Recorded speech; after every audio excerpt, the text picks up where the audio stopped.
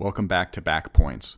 We've got a great episode coming up with Blake Rulo, who won the state championship at 140 pounds in 2010 from Atoka High School in Virginia. He has one of the most interesting wrestling journeys I've encountered so far. He opens up about what wrestling has meant to him, why he was known for wearing a pink singlet in high school, how he ended up losing a good friendship over a wrestle-off, and the long path that led him to being the head coach of the top 25 Averett University wrestling team. As always, please rate and review the podcast on Apple Podcasts or subscribe on YouTube, and let's get rolling. He taught me to get up when I didn't want to get up, when I wanted to quit. I had high goals, man. I've always had high goals. And so when I won it, I was just kind of like, oh my gosh, you guys are right. It's not the thrill of winning.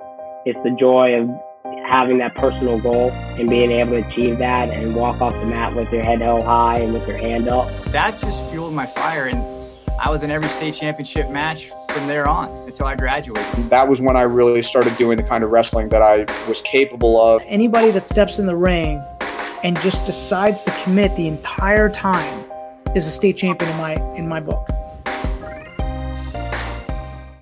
I'm here today with Blake Rulo, the head coach of the Averett Cougars based in Danville, Virginia. He has a long list of wrestling accomplishments, including being an 8-time National High School Coaches Association national champion and being named the NHSCA Wrestler of the Year in 2011.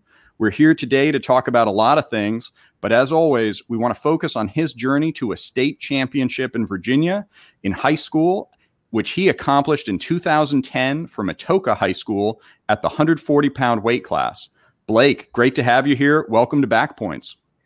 Appreciate you having me on, Will. I love what you're doing for the sport. Having guys on like Brian Hazard and Dalton Henderson, Roman Perryman. There's some really good guys on there. So if you guys haven't heard it, take a listen to those ones. Tell us about this pink singlet before we get started. I want to hear the story about the pink singlet that you're famous for in high school. Okay, so it actually started in the middle school. So I was going for my second NHSCA title at the time, and basically I'm wrestling in the tournament. Beat the Scott brothers. I beat one of the twins in the quarters, one of the other twins in the semis. Both went on, I believe, to wrestle at Cornell. And anyway, there was this other kid. His name's Dylan Simmer. And on the other side of the bracket, he's just wrecking havoc. He's barely getting out of the first period. I want to say he was a PA middle school state champ. And he was tough. And I had wrestled him months previously. And he beat me up bad. It was like 12-2. Wasn't even competitive. And that time, I wasn't really getting beat up like that, not in 7th grade. And so anyway, I know I have him in the finals. I know he's better. Like there's just it wasn't a cockiness thing. It was just like, all right, there's got to be a way I can beat this guy. So I took it more from a mental standpoint. And Ragin' Raisins Wrestling Club was the club. They got the pink singlet and it says PA on the back. So what I did was I went ahead and bought a singlet. I was like, hey, Dad, I really want that. I didn't even tell my dad what I was actually doing. I was like, Dad, I really want that Ragin' Raisins Wrestling Club singlet. And I don't think he put 2 and 2 together either. Otherwise, he wouldn't have let me do it. So anyway, I buy the singlet. I go down to the Virginia Beach boardwalk, and they had the little spray painting things they do on the boardwalk because it's at the Virginia Beach Convention Center, and it's only like a couple blocks down the road. And so I get a no smoking sign put on the PA logo on the back of it, and I get VA put underneath it. And the plant that I showed a couple people in Virginia. I was like, dude, I'm going to piss off this kid. And I had it like all planned out. It was like, okay, when we're in the match right before, that match starts, I take off the shirt and I still got the pants on. So I'm showing it. He's wearing the same singlet as me. Like he's wearing a Ragin' Raisins Wrestling Club singlet. He's wearing the same singlet, and you just see him start getting angry, and you start hearing people talk in the crowds, and so then the second period comes. I take off. Oh, now it's all showing. The VA showing. And all of a sudden you start hearing the chants. VA sucks. VA sucks. All of a sudden, this is a really big match now. And I'm pumped. And he came out, and the plan was, it was like, all right, he hasn't made it out the first period in his 5 matches leading up. I'm going to make him blow his gasket. All right. And he went out. I think I got 2 stalling calls on me in the first period. And he was up like 1-0 right off the get-go off of that. He gets an escape in the second. But anyway, you always wrestle to the end of the whistle. And he was up 2-0. I was down, and there was about 13 seconds left. And I get away, and I just charge after him. And meanwhile, these chants were going on the whole time. And it got worse because I was losing. The PA people got louder. And I charge after him, and he trips over his own feet. It was pure luck on my end. He trips over his own feet, and I have both legs. I don't even realize I won the match, and everybody's screaming and hollering. People are jumping in the stands. People are shouting. I haven't put together yet that I've won the match. So I line up on the line. I think we're going to overtime. Obviously, I couldn't count back then. And I line up, and the ref raised my hand. I just remember my dad. He jumped up about 5 feet up in the air. I'd never seen him jump so high in my life, and it was crazy. That's what started, in my opinion. From that point on, that's when people started actually watching me wrestle, and it was controversy 100%. So I started wearing that singlet from then on. And I'm sure plenty of people saw me wear it all through high school. That's an awesome story. Where did you get the idea to try to get in your opponent's head? Well, to be honest, I think I watched a little bit too much reality TV, if I'm gonna be quite frank. But I always believe that your pre-match warm-up is really important. It's what guys what you're thinking about, because there's so many anxieties, and you almost got to trick yourself into believing you're so much better than the other guy. So for that match in particular, he had already beat me 12-2. So how do I combat that? I made myself believe that the only way I could beat this guy is if I got him flustered. And he made, in my head back then as a 7th grader, he looked pissed about it. So I thought, oh man, I'm going to win this. And it ended up working out in my favor. But I always believe you can get into opponent's head based off of a warm up. Based off the way you wrestle, you give guys what they don't want to feel. If you notice a guy, and I don't mean to get too detailed, obviously I want it to be more of a back and forth, but if a guy is really heavy on his right foot, oh man, I'm gonna hit a low single. I'm not gonna hit what I usually hit. You just kind of always take what the guy gives you. And I don't know, that the Jedi mind tricks, sometimes they work, sometimes I get my butt kicked, but I think they're important. I do too. I think they absolutely are. And I'm always interested to know where the origins of those types of ideas come from. I know I was lucky to have an Olympic bronze medalist as a coach, and he would talk to me specifically about how do you get into somebody's mind. And I never did anything like the pink singlet, and that's a great approach. But I've always been interested in whether some people just naturally know to go after someone mentally. You look at somebody like Mike Tyson, and it seems like he just naturally honed in on the psychological aspect of a battle. Yeah, I mean, him in particular is funny. I was watching a podcast earlier, and Joe Rogan was talking about how, like, a year ago, he's fighting this weekend against Roy Jones Jr., and it was about like how a year ago, I'll never fight, but apparently his wife called him fat, and he just started. He talked about how he was so scared of working out because he can't just work out. He ends up really competitive, and his ego gets too big. And so, like, Mike Tyson ends up now he's in a fight with Roy Jones Jr. 11 months later, about 80 pounds lighter, and things like that. Your mindset is really, really important, but sometimes it can be the death of you in certain situations. So let's back up and tell us how you got into wrestling in the first place. So when I came through, I was 4 years old. It was me and a friend of mine, Josh Clark, and we were wrestling partners from the age of 4. And basically, I'm not gonna lie, I couldn't stand wrestling. I tell people this all the time. They don't really believe me. I was below 500 for a really long time. It honestly felt like I was going through the motions of just getting my butt kicked. And I did it more so for my dad. So my dad was a Division II wrestler at Virginia State University. Their program ended up dropped, but he wasn't a great college wrestler. I think because he couldn't live out that dream, he tried to push it on his kids, and it was tough. It was really tough. Like I remember we would go up to PA. Like occasionally I do well in Virginia, but we would go up to PA for a 5-hour trip, and he would have a TV back then it was the little square TVs, and he'd plug it into where I guess you plug it into the adapter, and I have a little box TV. I'd sit in the back seat, and he would play wrestling technique videos, and he'd have quizzes for me.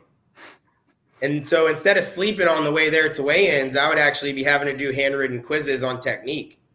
And so like technique was something that was really, really important. I was always getting the technique. Positioning was a huge one. I was always getting technique. I was always getting positioning. I was always getting quizzed. My dad cared more about getting A's on the technique sessions with the film study than he did necessarily about my math grade. And it was an obsession, I think, by him. It carried over to me. But I guess to ask what changed, I'm assuming that's what you want to know. So I remember I was in 6th grade, and I was in 6th grade, and I did really bad at the holiday duels, and I went like 0-11. I remember I was pinned 10 times, and I went 0-11 at holiday duels, and it goes 6th to 8th grade, and I just remember like this just isn't for me, and I just was constantly getting my butt kicked, and it was a Sunday or a Saturday, and my dad said to me in the living room, he said, all right, come on, we're going to North Chesterfield Wrestling Club practice. And at the time, they had a guy named Jared Anongas, Jordan Dix, Patrick Nowazik. They had a bunch of James River guys. And I would just go there, and I'd just get beat up on all the time. I wouldn't even say I was necessarily competitive with any of them. And I was just complaining. And my dad went from forcing me. He finally said something that shocked me. He said, "You know what, Blake, you're at the age now. If you don't want to do this anymore, you don't have to do it." He's like, "I'm not going to take you. You don't have to, you don't got to wrestle anymore." So all of a sudden it went from, I was being forced to do this to where I was like, oh crap. Like I actually like this.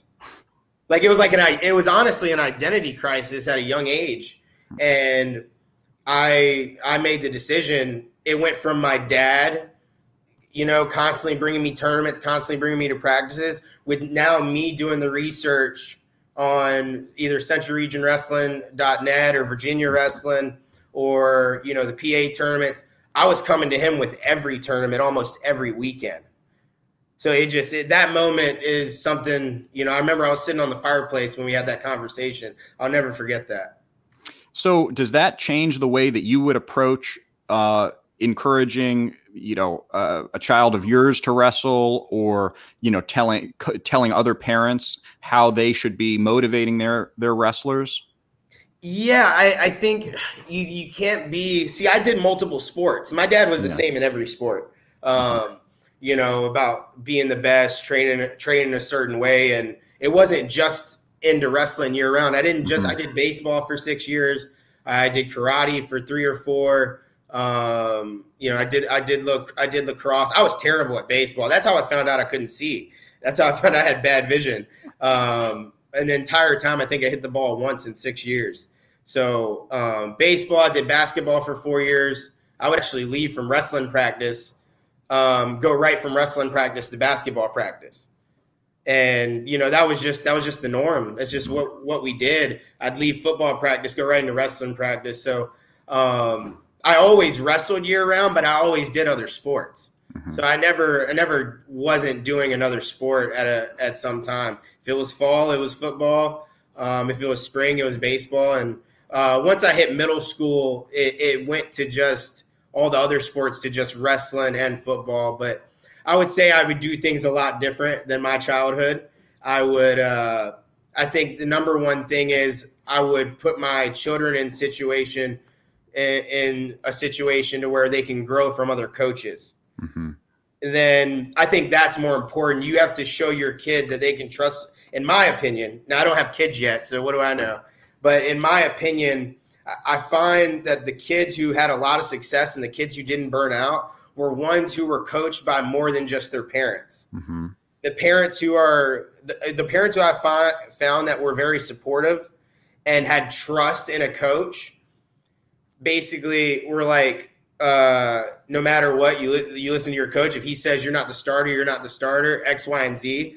I believe that's the way it should be done. You know, you look at what like a Mark Strickland or like what a Roy Hill's doing in the state of Virginia. Those guys have 20 plus years of experience. You know, at the end of the day, I have my experience, but they're great coaches. Why would I not trust my kid with them? And then kid wants help, I can work with him privately. You can always work with your kid privately.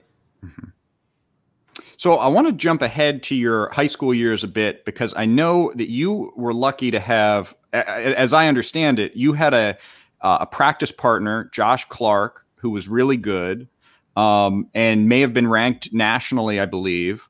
And there was a wrestle off that the two of you had. Can you talk about that? Yeah. So me and Josh, like back in our time, the Central Region was terrible at wrestling. You know, it was if you won a regional title and you went up against the Eastern Region, you know, you lost. It was just the Central Region through and through just would do terrible. They'd come out with single digit state placers. It just was not good wrestling overall.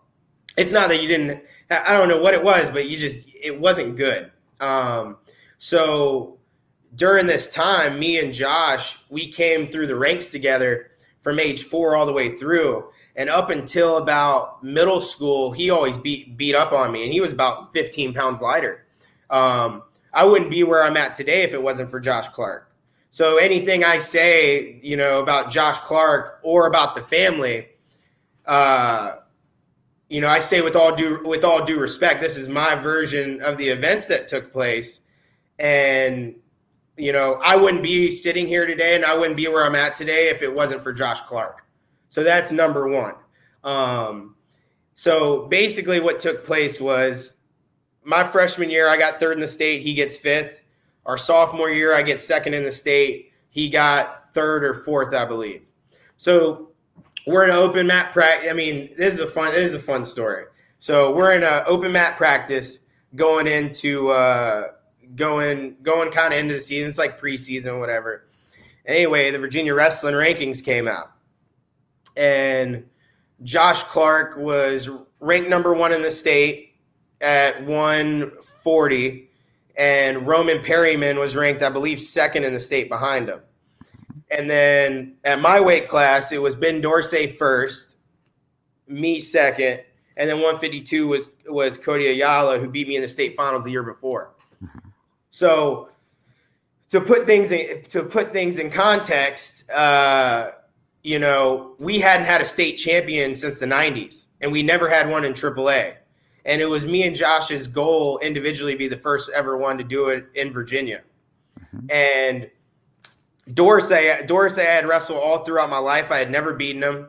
Matter of fact, I wrestled him I want to say it was that year or the beginning of the year to start off the year, and I lost 5-2. But I remember when the rankings came out, we had a discussion as a team, and Josh was a part of the discussion. And coach said, all right, somebody's going 140 and somebody's going 145. Who's doing it? And I remember when it came to 140, he quickly raised his hand. And I raised my hand and I said to Coach Moore, I said, I'm going to go 45 until the Beast of the East tournament. Then I'm going down to 140. And he said, well, we'll see what happens at Beast of the East. And I told him that right off the get-go. So right off the get-go, he knew that I was going to go 140. That first open mat practice, that was told, that was discussed. I just wrestled 6-7 straight matches against the soon to be a 4-time state champion Cody Ayala. I'm now in my junior year. I finished 3rd, 2nd. It's like I'm running out of time here. It's like I got a guy right here in Josh Clark who I respect and believe the world in, but he's not better than me. He doesn't deserve to be the first one. That's genuinely what I believed. And I didn't admit it at that time. So anyway, what ended up happening was I make it to the semis a beast. Josh finishes 3rd at 140. I lose to Dorsey, I want to say 5-3 in the Beast of the East semis. I finish 4th. And sure enough, we come back to the room, and our room knew what was going to happen. They knew I was going down. Our practice room split completely in half. I don't know how this took place. I mean, you had half the team practicing on Clark's side, half the team practicing on mine. And I remember we had our first wrestle off after the next event. We went to the Nightdale Duels. We both went 8-0. He got the outstanding wrestler of the tournament. And I don't think any of our guys made it out. Like, we teched or pinned everyone. I mean, it was the best wrestling probably we've ever put on. We were just trying to show up each other the entire time. He go 140, I go 140. It just kept flip-flopping. And it didn't hit me how serious of a thing it was until a family member of his, I'm not going to say his name, but a family member, I go like, "What's up, man?" And he shakes my hand. He grips it tight. You got to remember, I think I'm 16 at the time. He grips it tight, and he says, he was like, "Are you really that much of a piece of, you know?" And I'm shocked because this is like someone like I've grown up with my whole life, family member of his, and he, you know, calls me the P word, and it hit me like how real this is going to be. And I was like, holy crap. Because in my mind at this time, this was like my best friend who I was about to wrestle off. But I guess, you know, being a dummy, I didn't really separate how big of a deal this was. So we go into the wrestle-offs the next week, and there were 3 wrestle-offs, okay? And keep in mind, we've been wrestling partners since the age of 4. We know every tendency. We know where each person's good in positions. So we go out there, and Josh Clark was Division I wrestler, wrestled at Old Dominion University, was really good. And we go out there, our first wrestle-off, it was that Wednesday, and we show up wearing the same outfit. We're both wearing Virginia Tech 30-day man camp shirts with the same Virginia Tech shorts.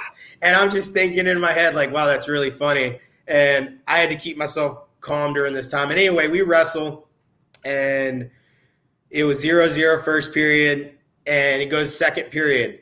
And this one decision changed what he did in the second period, changed the whole aspect of the wrestle-offs. He deferred to me. And when he deferred to me, I knew I won the match. We were like, well, that's a little like how? And this is how my mind always worked. I always overanalyzed, always knew how the position would be won. Because in high school, at least back then, I'm not sure what it is now, first point gets triple overtime choice. Mm-hmm. Neither of us could ride each other. And the way these wrestle-offs work, I had to win the first wrestle-off in order to be able to wrestle them off 2 more times. So I wrestle them off, and it's 1-1 going into overtime. Nobody scores in overtime. Double OT. We both get an escape. Triple OT. I'm already down. He's wondering what's supposed to happen. I already knew how this was going to play out in my head once he deferred, because I knew that was the only way to win at that point without putting myself at risk of getting scored on. And I went down. I get away, and I just remember it was open to the public, and man, things got crazy right after that, you know, between family members and everything. And short story, we wrestled off a week later, and, you know, it went different. And the second match I won in overtime, and then the third match I won in double overtime. So it was 3 overtime matches, And the way that ended up going was he wrestled Dorsey in the state finals, and he lost in, I want to say, triple or double overtime. Mm-hmm. And I wrestled Austin D'Amico. Roman Perryman cut down to 135. I have no idea why. But Roman Perryman went down to 135. And so I had D'Amico in the finals, and I beat him 3-2. And my overall reasoning for it was the matchup. Matchups are everything. Mm-hmm. My belief was I had wrestled Dorsey a million times up to that point. You're a better matchup for Dorsey, and at the time, I'm a better matchup for Perryman. Mm-hmm. You have already wrestled to Perryman. You lost to Perryman. I didn't think Perryman stood a chance with me on the feet. But that was my thought process, and here we are, 10 years later. But, since then, we never actually ever drilled or wrestled with each other ever again. So, but I think he's doing well now. I believe he's a police officer. But, that was the story. And there was a lot of emotions with that. The families kind of, parted ways. But overall, I think the biggest experience I learned from that is you over-communicate. Everybody knew I was wrestling off, but the person I was wrestling off. It just felt like an awkward conversation. And I think that's one thing I definitely could have done better. But that's pretty much the story of it, man. I appreciate you sharing that story. The emotions run high. That's a fascinating story. I'm sure there are a lot of people out there who've heard heard different versions of it over the years. Yeah, and I would say the last thing on that is I almost backed out of the wrestle off. People don't understand that. It's actually something I've never shared publicly. But after I won the first wrestle off and I saw the aftermath that took place, I actually spoke to my mom in the kitchen and I was crying. And I said, I'm not going to I can't do this. I can't do this. I don't know why. And she said something that really stuck with me, that this really is an individual sport. She said, are you really going to live with yourself if you're not the first? And that's where I had to come to Jesus moment. And it was like, you're right. And that wasn't like my mom to speak out about anything sports related. So, that meant a lot. But yeah, that was the tale about Clark. I'm sure a lot of 804 folks kind of wanted to know the backstory on that. Sure. So have you ever had so you talked about how in your early days in wrestling, you didn't really like it until you were given the option to quit. After you started to love wrestling and you started excelling, did you have any moments where you wanted to quit again completely? Man, it's hard because I was so goal oriented. It was really hard for me to point to times where I wanted to quit in high school per se. I think we all go through moments where you go through adversity. Absolutely. I don't know. For me, I just became so obsessed once that happened. I had my dad take me. What made me go from one level to the next level was camps. Mm-hmm. I didn't want to just do camps. I wanted to be like obsessed with the training. I gave up an entire 35 days straight of Ken Chertoff camps. And I did it way differently than most people. A lot of people will do the J-Rob intensity camp. Mm-hmm. I went from Michigan to State College to Allentown. I basically traveled with Ken and in the little minivan, whatever. Well, he was flying. I was riding in the minivan. But I just became obsessive. So as far as low points, I would say, all my low points were really, I always looked at them as teaching tools because the sport can chew you up, spit you out. And it's tough. It's like life. It's like you got to figure out what went wrong. So if I go into a practice and, say I'm getting beat up by a 189 pounder, I wrestled everyone all the way to heavyweight in my high school practice room. I've always believed that if someone was to smack your mom, you're going to ask them how much they weigh. Like, I've always been of that mindset that weight doesn't matter. So it's like, okay, well, he's just so much bigger. No, just take a better angle.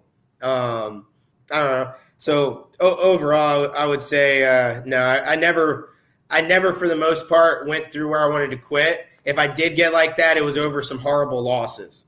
or times that I just felt like the sport, spit me up and chewed me up. Yeah. I think a lot of people can probably relate to that.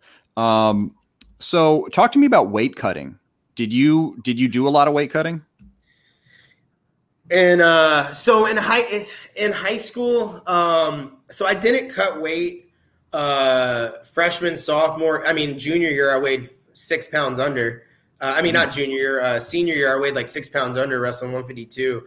I thought I was weight cutting until I got to college. I thought like 5-6 pounds, but no, I wouldn't say I was really weight cutting. Even when I cut to 140 my junior year, it was like one kind of tough cut. But I would say I would come in fat and happy usually after football season around 165, and I would naturally get down to like, high 40s after a couple weeks. It would just like fall off because I wasn't putting as much junk in my body as well that I guess you need for football. But no, I wouldn't say I was a huge weight cutter in high school. But when I did cut weight, it was only for the big national tournaments. That would be the only time. And they had to be an overnight weigh-in.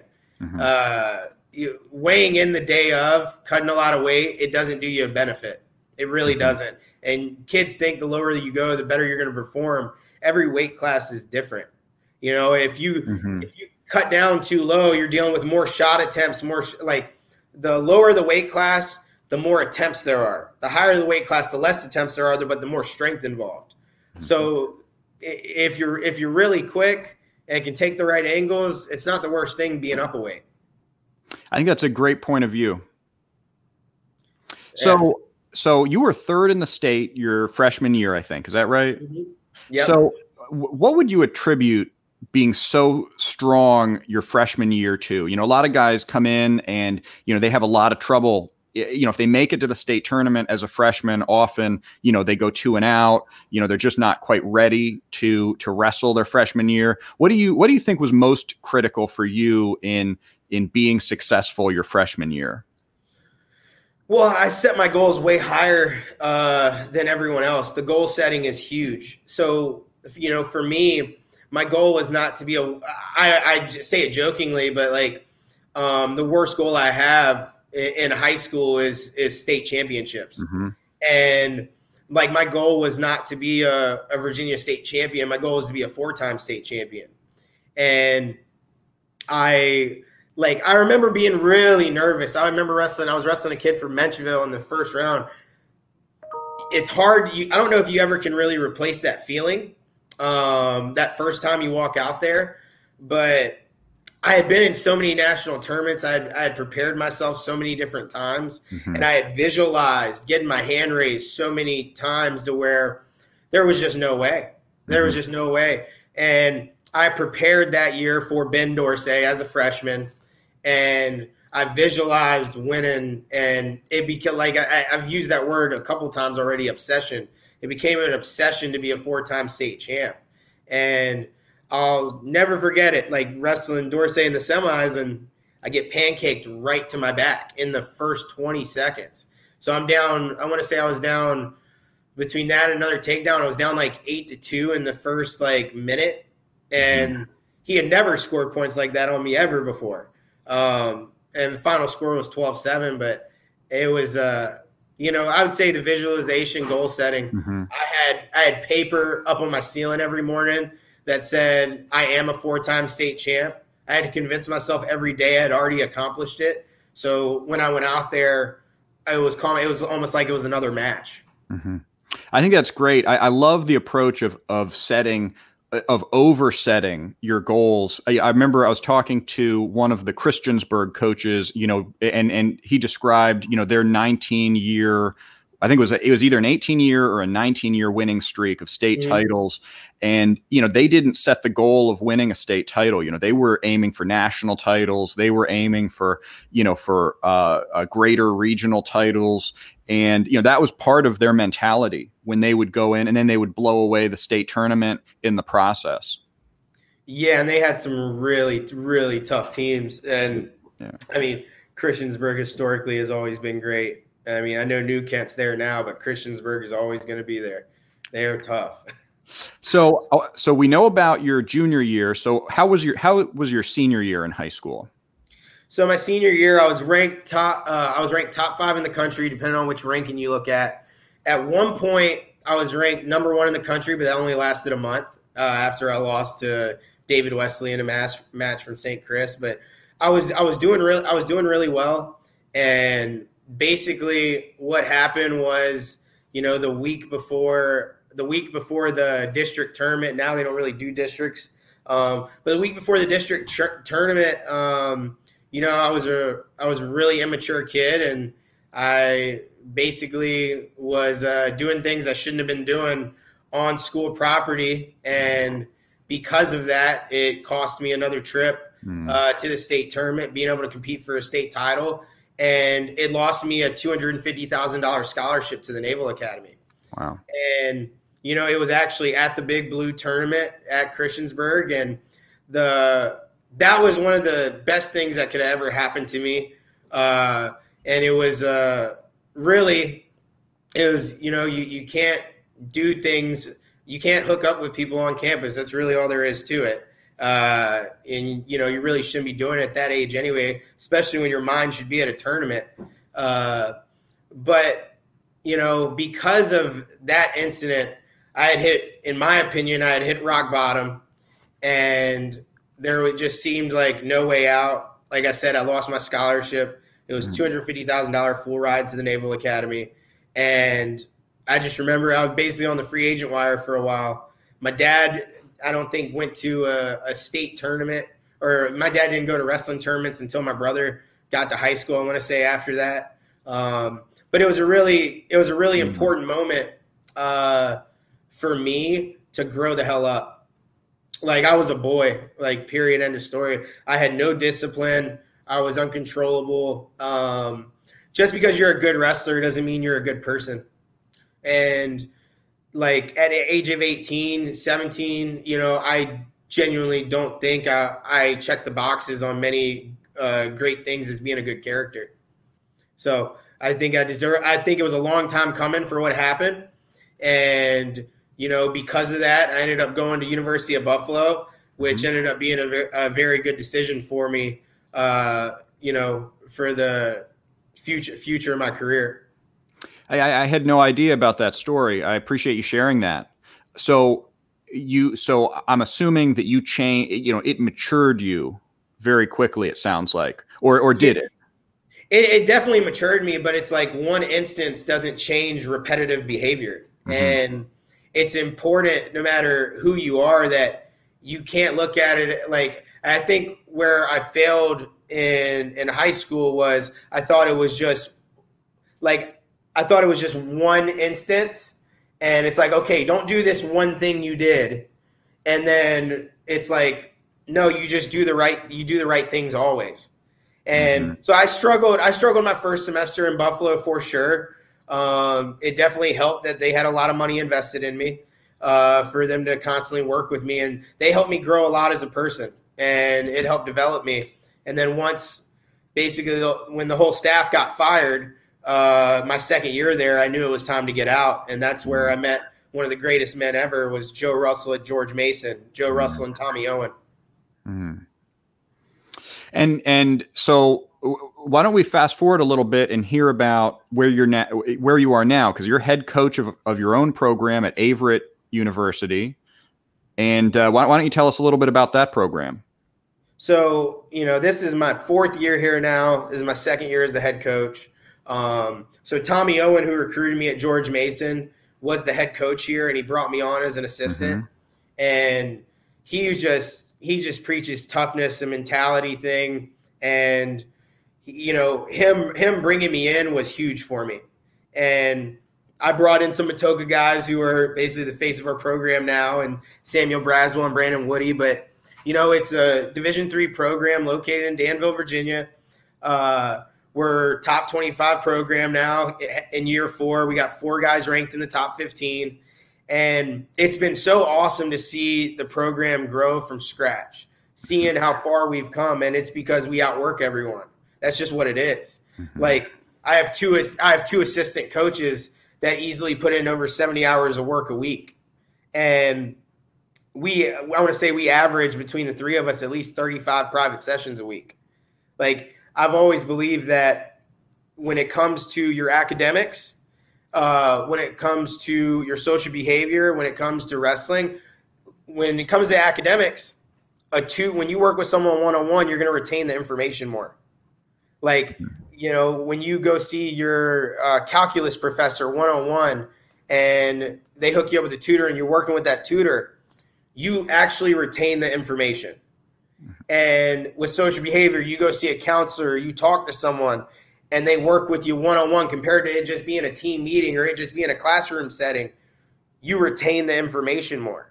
And it's no different in wrestling. You retain more in a one-on-one private session than you do in a team practice. And, I've been a part of many team practices. I can't remember them all. But every single private session I have ever done with a coach individually as a competitor, I remember every single one in life.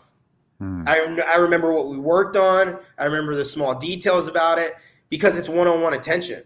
I mean, it's even the same with my academics. I remember meeting with that econ professor in college at George Mason, having to get help, or like in high school, having to meet with the geometry teacher after school hours. Like, I've never forgotten those things every individual meeting because it's way more impactful. So I'm a big believer on the private sessions. I believe that's why we've developed so much.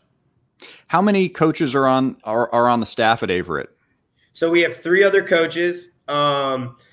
We have our volunteer assistant, Ibrahim Banduka. Ibrahim Banduka was 4th at the World Team Trials in Greco, 4th at the U.S. Open, 2-time D1 qualifier. I mean, his knowledge is absolutely tremendous. He helps out with the light guys a lot. And then we have Patrick Davis, who started for NC State, and he started for George Mason, placed in the conference 3 of the 4 years. And then we have Coach Connor Carwath, who wrestled at NAIA Williams Baptist, and he's placed at the senior nationals twice, and he was round of 12 at the NAIA nationals. And he's been a part of a 3rd and a 4th place team finish at the NAIA national championships, and he coached the national finalists there. So, when everybody wrestled different weight classes, I wrestled 49-57, Patrick wrestled 65-74, and then Carwath wrestled 97 heavyweight, IB wrestled 25. So we got a lot of different mix to where we got plenty of bodies to go around for the most part. Yeah. So what advice would you give to a wrestler who wants to wrestle in college in general? Grades. Yeah. Get your grades up. Like you like your first priority has to be your academics. What kids don't understand. I mean, right now with COVID going on, the clearinghouse is probably a little bit different, I would imagine. Here's the thing. People think that the athletic scholarship money that you get, and this is, I'm telling you from someone who's been on 2 different teams with 2 different scholarship offers. Sometimes a D3 school is actually more competitive price-wise. So the way you get more money at a Division III school is you have your academics up. The higher your GPA is, the more money you're going to get. Now, nobody's going to get necessarily a full ride, but the higher your academics are, the better it's going to be for you. If you actually want to go wrestle at a Big Ten school, if that's really a dream of yours, you're not going to be able to if you have below a 3.0. More than likely. I don't know every Virginia guy who's came out, but if you have if you're a 4.0 student with a high SAT score and you want to go wrestle in the Big Ten, guys will bring guys in to be GPA boosters. 100%. They will do that just because of your grades, more so than your wrestling. And people, that's like kind of one of the old toed truths that coaches don't talk about openly because nobody wants to be known as the GPA booster kid. Hey, I'll offer you $500. You're on athletic scholarship, but really it's to help out my APR, which is a sliding scale. But the more you focus on your grades, the more opportunities it's going to open up for you. Because I'll tell you what, I've looked at a resume and I've seen a state champ, and the GPA is low, and maybe I know a little backstory. I turned that kid away, but I have never turned away a kid who had a 3.5 and above. That kid gets a call right away. That's awesome advice. I think a lot of kids need to hear that. Yeah, and it's too important. It just says in my opinion, your grades just say that you're intelligent. Some kids some kids are really good in knowing the technique and don't have the book smart. But the thing is, and I'm not trying to speak for every D1 or D2 coach, but if they're taking a risk on you financially, if they're investing money into you and you mess up, it puts their program back. Mm-hmm. Because the kids you invest real money into, those are the kids you have to answer for. You don't answer for the kid who's a walk-on NCAA qualifier. You answer for the kid who's the backup who has athletic scholarship in on them. So it's important that kids give themselves more opportunities, and the higher grades you have, the better the opportunity for you. Mm-hmm. So now I want to ask, what advice would you give to a young wrestler who has, let's say, 4 more years left and they want to win a state title? What would you advise them to do, to focus on, to better accomplish that? Hold on, repeat that one more time. What would you tell a young wrestler who's got several years left before they graduate high school, who wants to win a state championship? Number one, you got to work on your positioning. If I don't score a takedown, there won't be a takedown. And positioning is the number one thing. And too many times guys take it for granted. I know we have too much. There's so many different techniques out there, but the basic and the fundamentals are the most important thing. If I tell guys, your head must be lower than their head, right? I would rather be susceptible to someone possibly getting a front headlock than someone grabbing my legs. It's just the positioning is number one, and you got to have one go-to attack at a minimum, right? And then the next thing I'm going to say, so those are your 2 biggest things. You got to have one thing you can score on everyone with. Your positioning has to be tremendous. Positioning is the number one thing. But then to get to that next level, in my opinion, you have to be able to score at least one thing from every position. And what I mean by that, like too many times in wrestling, you want to put on a pace. I get it. I understand it. But to think that kids aren't giving effort just because they're not shooting a million times in a match, that may more so be a confidence thing. You have to learn how to wrestle in each tie-up. Because guess what? I may push the pace. I may have tremendous speed. I may have all these things. But a guy, if he's really good at getting to a Russian and he's at that level, he's probably going to be able to grab a Russian on me. So how are you going to score when someone grabs a Russian? How are you going to score when someone grabs a wrist? How are you going to score when a guy goes underhook?